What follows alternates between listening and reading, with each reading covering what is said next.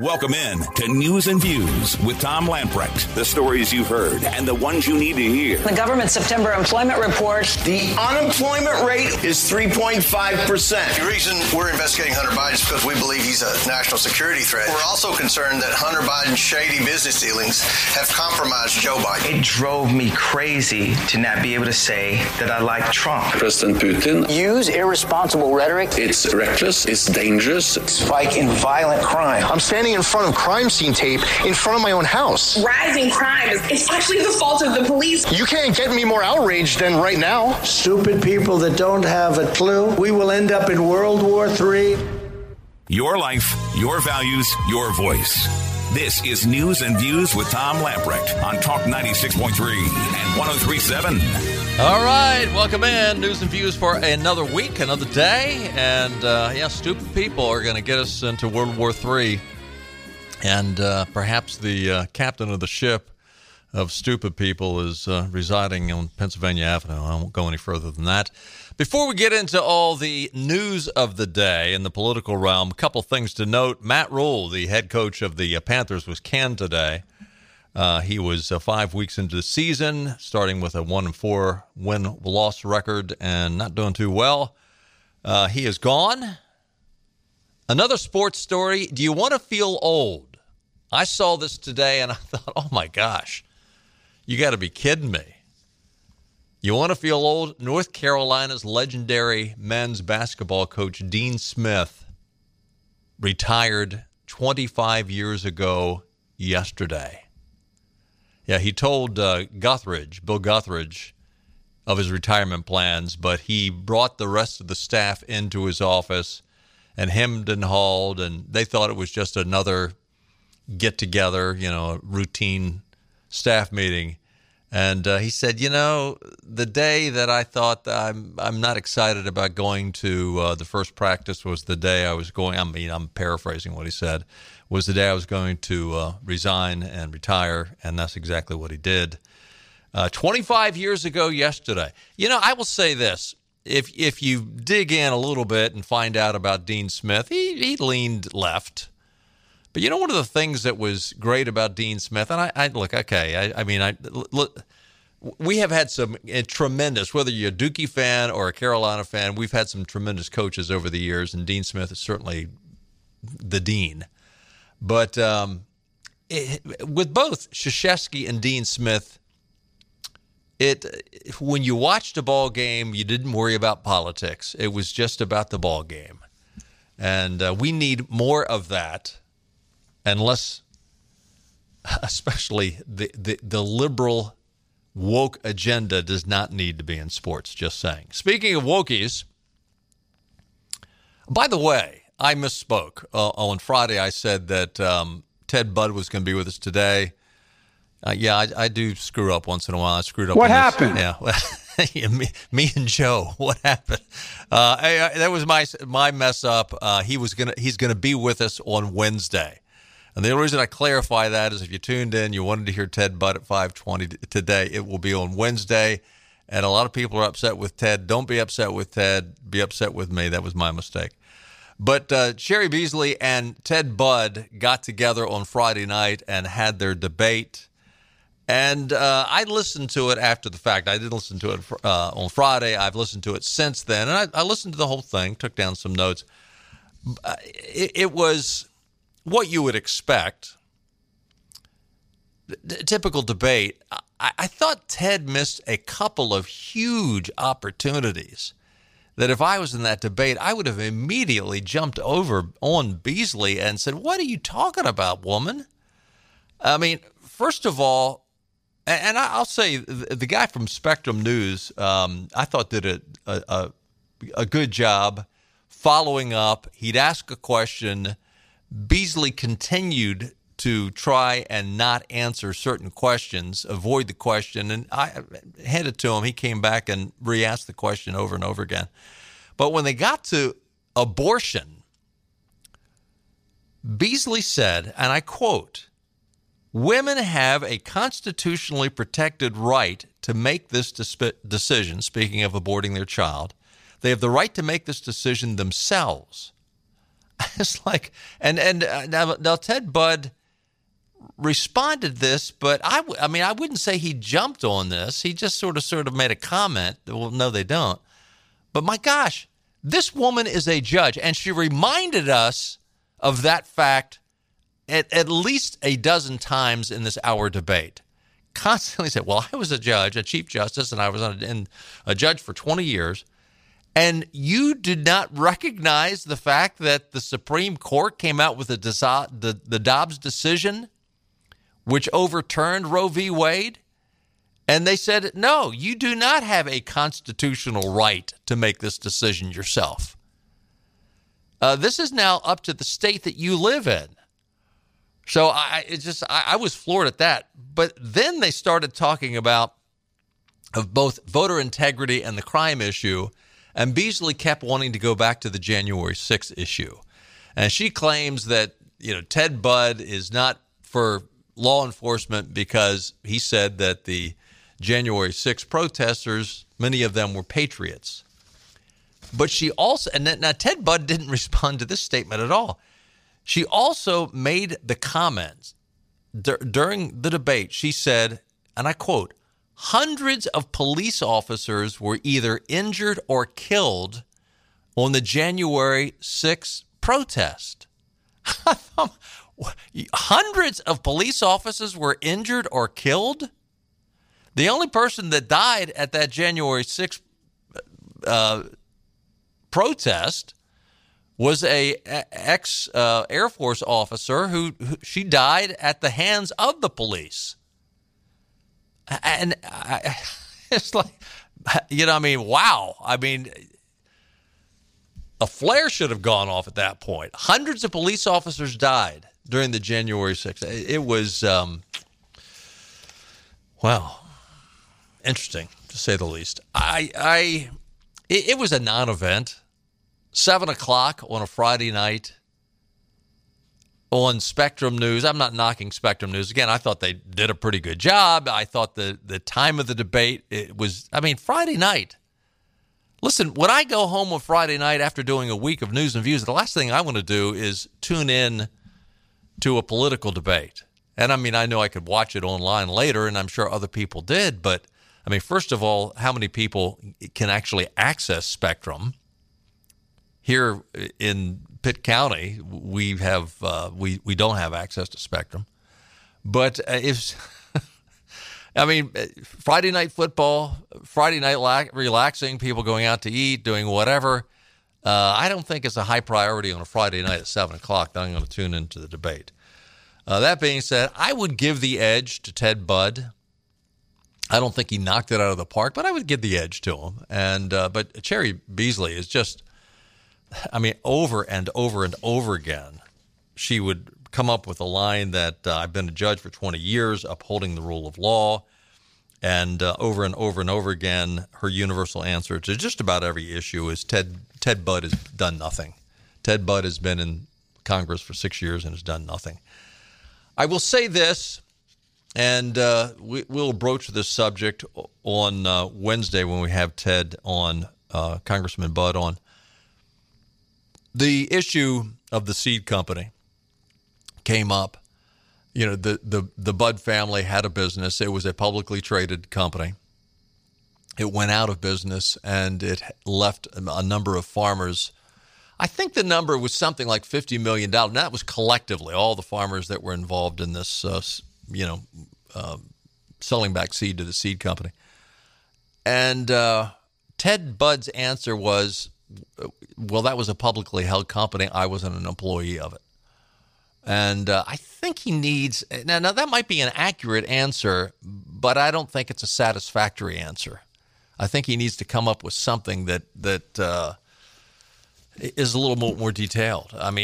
Frankly, I think an answer along the lines of, yeah, we went bankrupt. We're very sorry for it, and it hurt. I was a very young man at the time, and I wasn't involved in it. It was an unfortunate part of being in business, and unfortunately, we couldn't help out the farmers any more than we did. And whatever. I don't know what the answer would be, but at least an apology of some sort might be more apropos. I just think he needs to work on that answer. I don't think it's satisfactory. And Benny has told me his many farmer friends have found it unsatisfactory. Conservatives that would normally be voting for Ted Budd or have some concern over that. So that's something that I think Ted Budd probably needs to there's only 30 days left, so I doubt if he's going to change his answer, but we'll see. A lot of interesting numbers coming out, again, ahead of the midterms. I want to get to some of those. And we'll take a break before we do, but before we go to break, it is interesting how bad the January 6th committee is basically embarrassing themselves. So much so that the only thing you can figure is they're attempting to hide what they have, that they don't embarrass themselves any more than they have. I mean, Kinzinger, Adam Kinzinger, who is on the committee along with Liz Cheney, the two Republicans. Kinzinger wasn't going to run for a re-election. Liz Cheney is not run. She lost. I mean, they're embarrassed. The Democrats are going to be embarrassed. I mean, they're going down in flames. The January 6th committee has postponed the publication of their investigation report until after the 2022 elections, which is really interesting because I think they, the whole reason they've been working on this and the whole reason they've been delaying their report up to now, they've been dragging this thing out so they could come to a crescendo right before the midterms, as if that was going to influence how the midterms would turn out. Again, the two rhinos that were on there, if they had their true wishes made known, they'd both be a part of the Democrat Party. But they've delayed it. They've said, no, we'll release the information after the midterms. It'll be interesting to see what they release and if they actually release anything. How many millions of dollars have they spent of the taxpayer money? And it was nothing but a political show. It was a kangaroo court that they had a predetermined outcome of how their findings would turn out. The predetermined outcome would be they thought they would affect the midterm elections, that any conservative, anybody that Donald Trump would endorse, would end up losing, looking bad, and it has totally backfired on them. They will hold their final hearing this Thursday, October the 13th. Who cares? Listen, they went out and hired professionals to orchestrate this thing. They hired some guy from ABC News to come out and orchestrate this whole thing. It was a show. It was a dog and pony show put on by liberals trying to embarrass Donald Trump and conservatives. And kudos to the American public. They're either bored with it or they know it's all lies. It's a kangaroo court, and they don't want to have anything to do with it. And is there a picture out of Liz Cheney since she lost her re-election where she's actually smiling? I mean, the woman looked like her little puppy was run over by a tractor trailer. She is totally despondent. And Liz, sorry, it's self-inflicted. It is totally self-inflicted. Stay with us. I've got a lot of interesting numbers. We'll be sharing those when we get back. News and Views continues right after this. Back to News and Views. Talk 96.3 and 103.7. Happy Columbus Day, October the 10th, 2022. Sort of, this used to be a major holiday. It sort of disappeared off the radar. I guess it's been replaced by more woke holidays.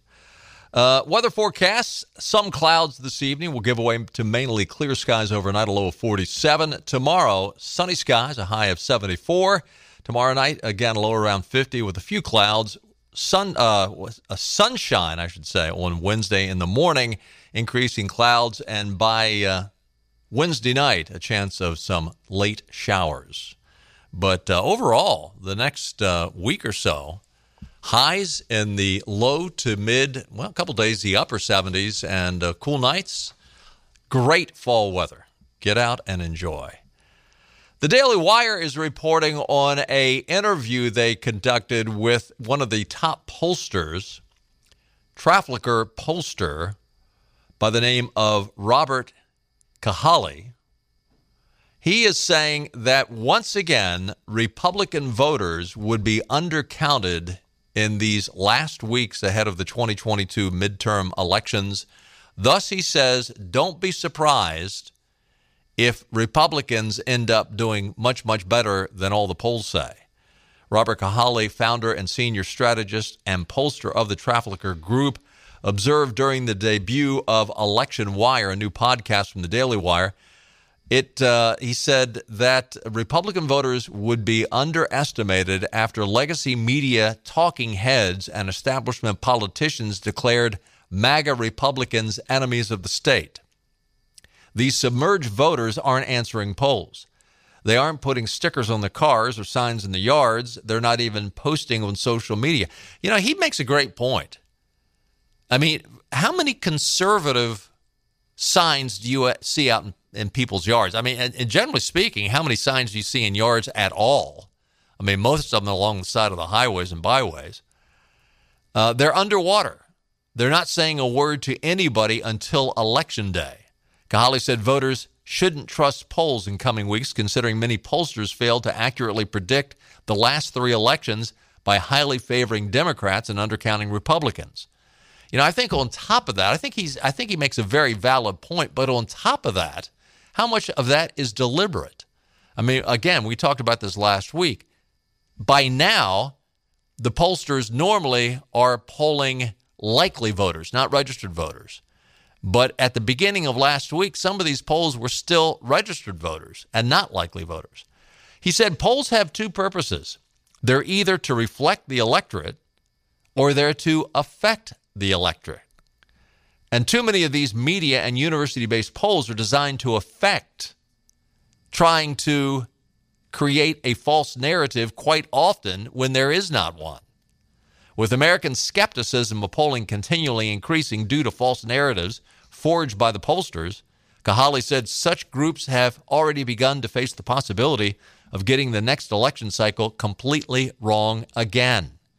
Quote, and so now they're having to get back to reality because they don't mind at all being wrong, but they hate it when somebody else is right. I think he's speaking of himself there as far as being right. Next month, registered voters nationwide will line up at the polls to tip the political scale in one direction or another in several highly controversial races and issues. However, with several important critical elections in the House, Senate, and gubernatorial races, Democrat and Republican candidates and voters are both displaying optimism, balance the power in Washington. What's interesting about this is, again, I would say that not only are Republicans or conservatives or people that would consider themselves, I'm for Donald Trump. I don't wear a MAGA hat, but I'd vote for Trump. They're probably, you know what? I don't want to fight. I'm just going to keep my mouth shut. Or like a guy like me, I like a good rhubarb. So I don't mind a spirited discussion over politics, as you can imagine.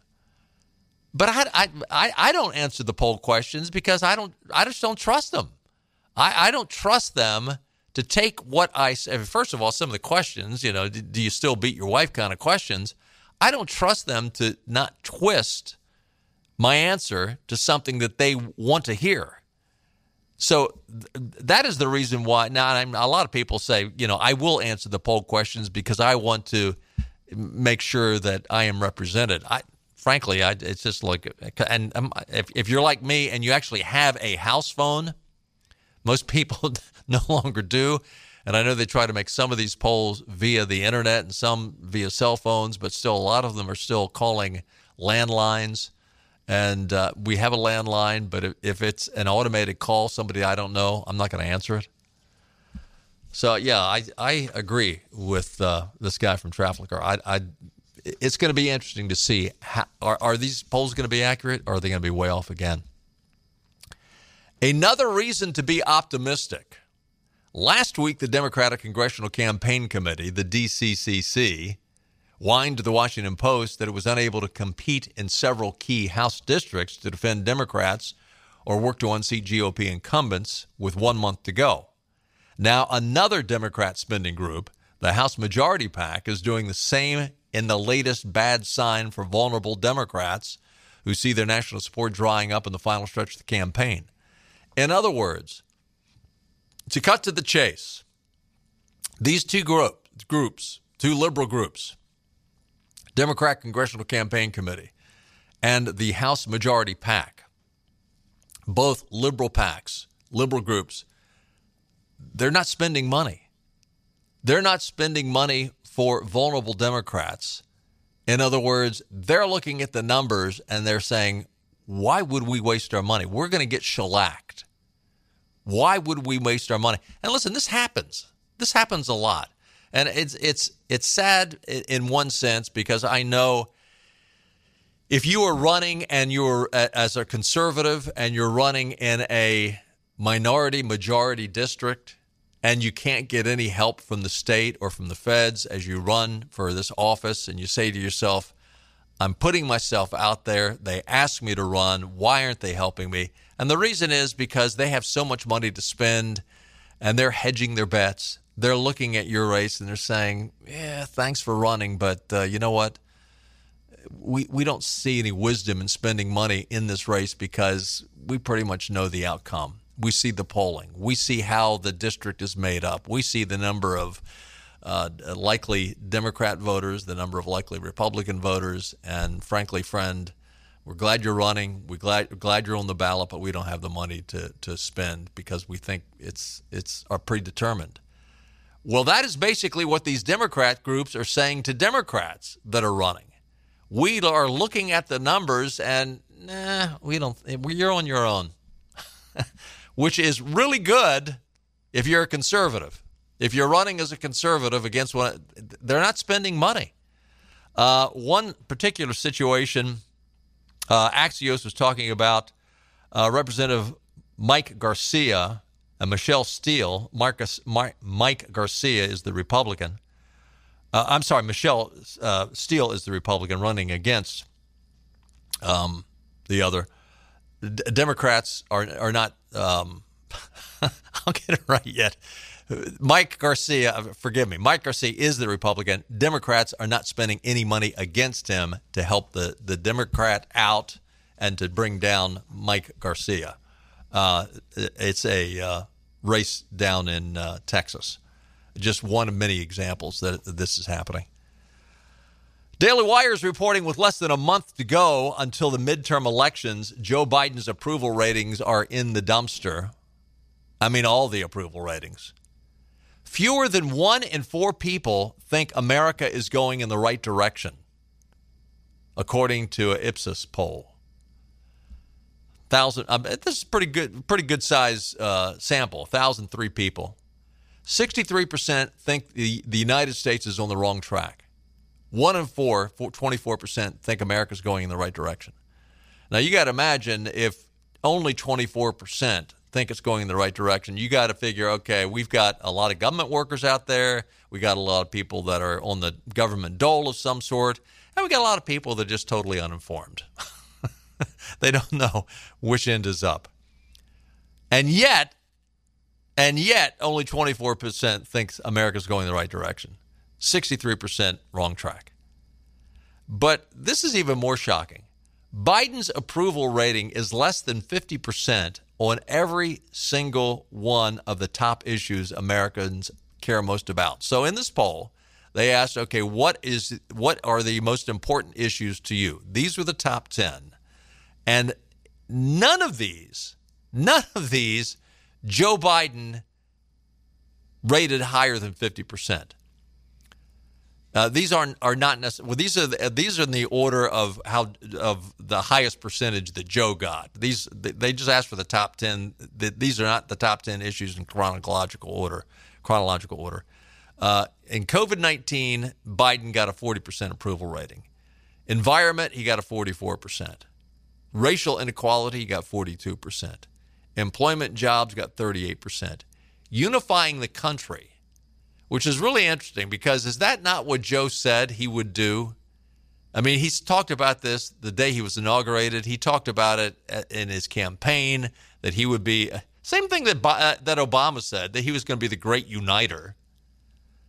Unifying the country, 37%. International trade, 37%. Taxes, 34%. Economy, 33%. Immigration, 33%.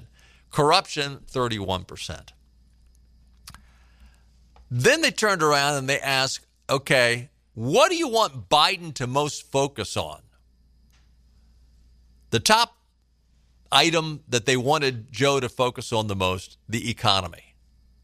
Second, which goes hand in fist with the economy, employment, jobs. Third, immigration. Fourth, environment. Fifth, unifying the country. Sixth, corruption. Seventh, COVID-19. Eighth, racial inequality. Ninth, international trade. And 10th, other.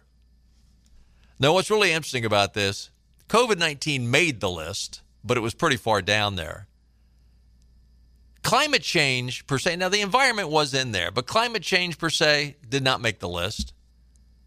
What is the issue that their number one issue that the Democrats think they're going to win on? Abortion. Codifying Roe v. Wade. Didn't make the list. Did not make the list. Other ranked higher than abortion. I mean, I don't know where abortion would have come in, but other actually ranked higher than abortion. Didn't even make the list. The economy has been at the top of America's list now for a full year, according to pollsters. All partisans agree that the economy is the top issue, with Republicans 40% most likely to say so, followed by independents 30%, and then Democrats 22%. I'm sorry, how can only 22% of, anyway. Now, again, that was what is on the top of your list. It'd be interesting to find out what was on the top of the Democrats' list. Meanwhile, another poll found that economic issues greatly outweigh concerns about the rights in the midterm elections.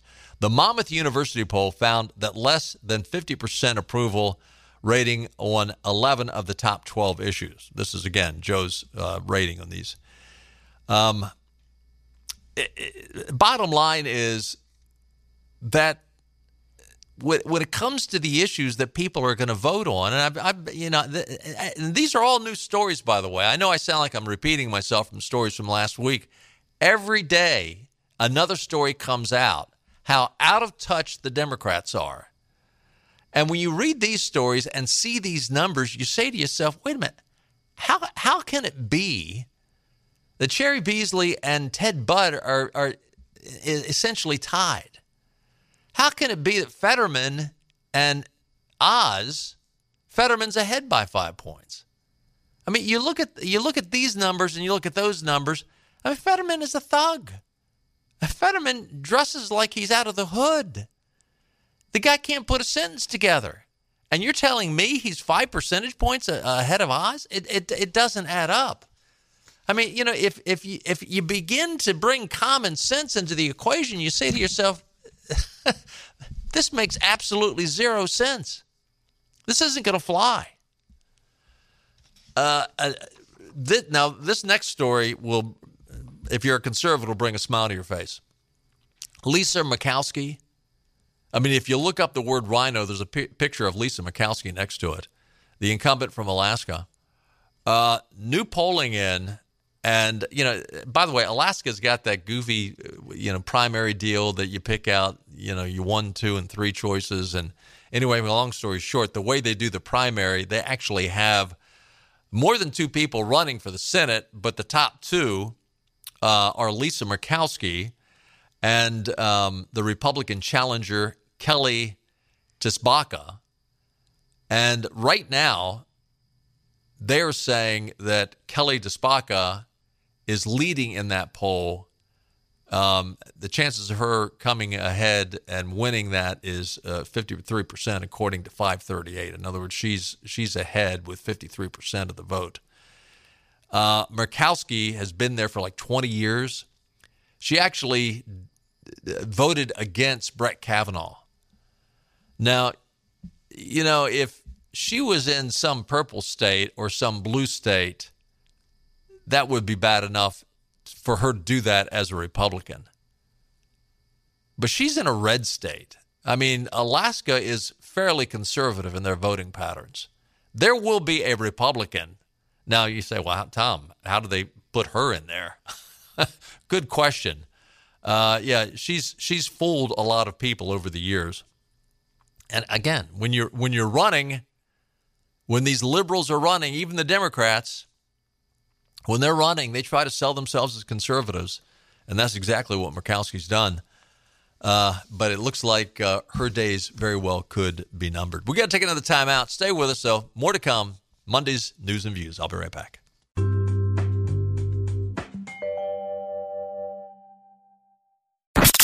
Back to the show that really makes you think. He is a genius. He's all powerful. He brought a kind of heat. He could be the best. Just don't hurt yourself, okay? More news and views on Talk 96.3 and 103.7. You know, it's interesting talking about abortion and how the Democrats have really relied their entire midterm reelection campaign is based on abortion and, that we need to codify Roe v. Wade. Liberal Politico, they lean left. They're not the worst of the worst, but they lean left. In their Politico playbook that comes out on Monday mornings, one of the subcategories they had titled as "Is the Dobbs Effects Fading?" In other words, the Dobbs ruling, which overturned Roe v. Wade, is it fading? I'm not sure it was ever as strong as they thought it would be. I mean, if the Democrats had their way, the Dobbs ruling would have come out today and not several months ago. But, it has faded. And one of the reasons it has faded, and maybe it's too simplistic to say, okay, is it inflation or is it the inflation/economy or is it Dobbs? But there are so many other issues screaming at voters that affect their daily lives. Every day,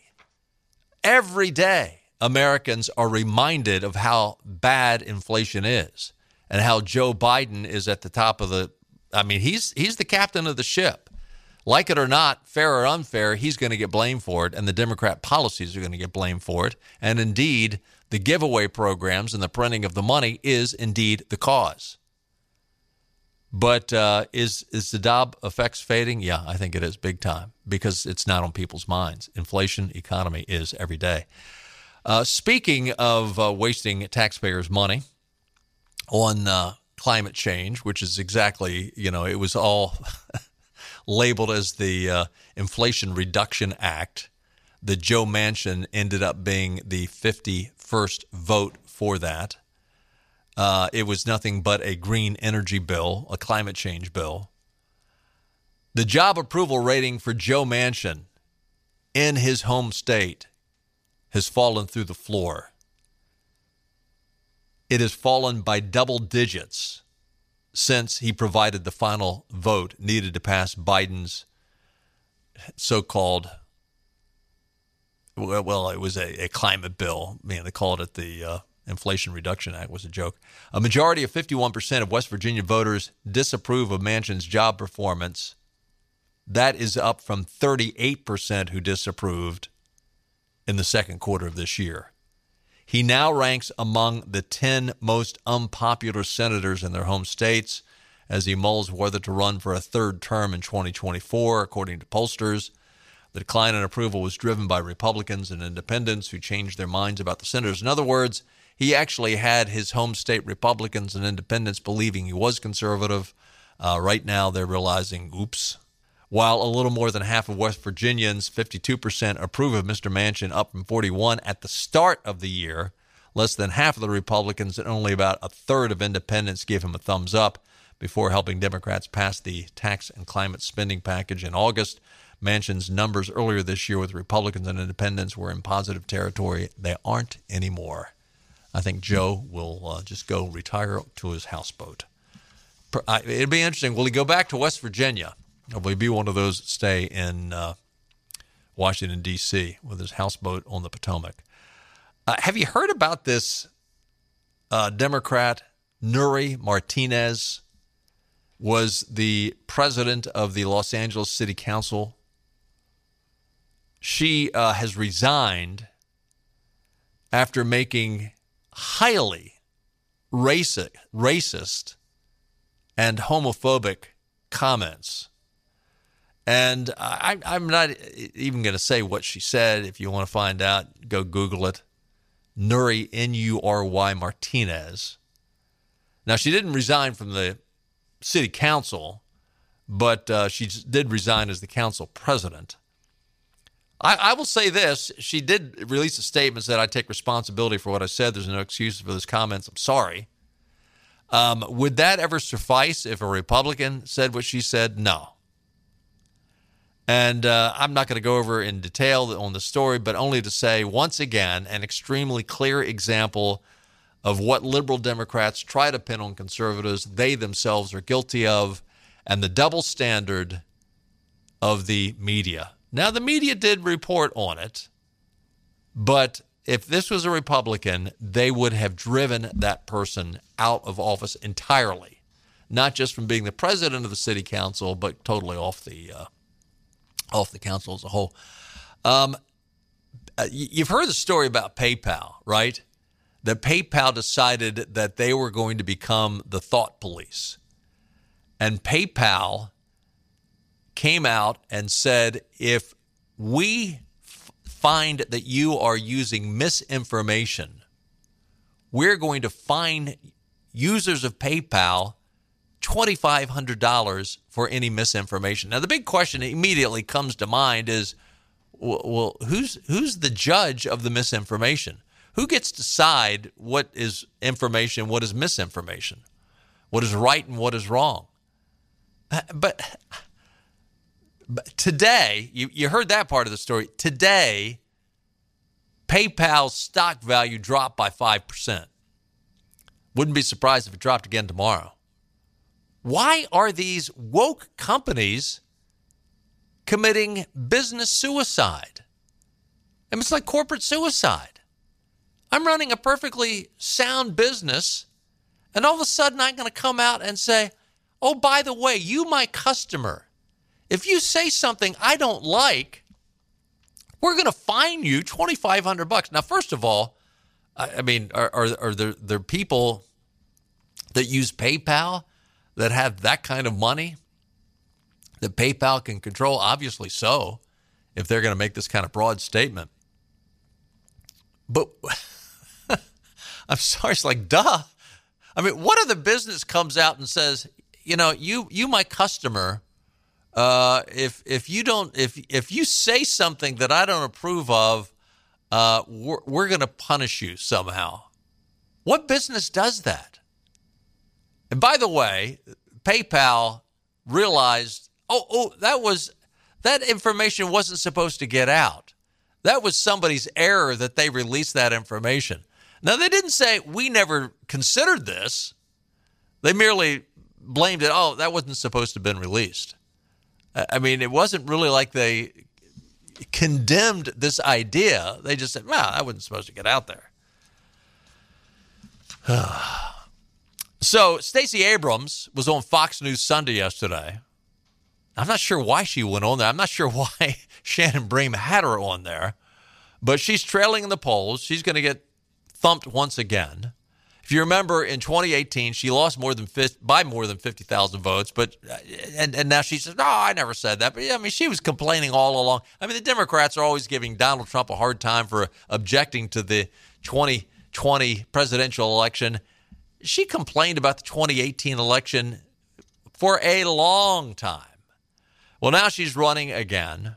And by the way, just last week, after a 4-year legal battle costing the Georgia taxpayers more than $6 million, Abrams' group, quote, Fair Fight, and its fellow plaintiffs were slapped down by a federal court last week. U.S. District Judge Steve Jones rejected all of the, quote, Fair Fight's claims about the 2018 elections. But the thing that was really interesting, I mean, it's always interesting to hear her lie.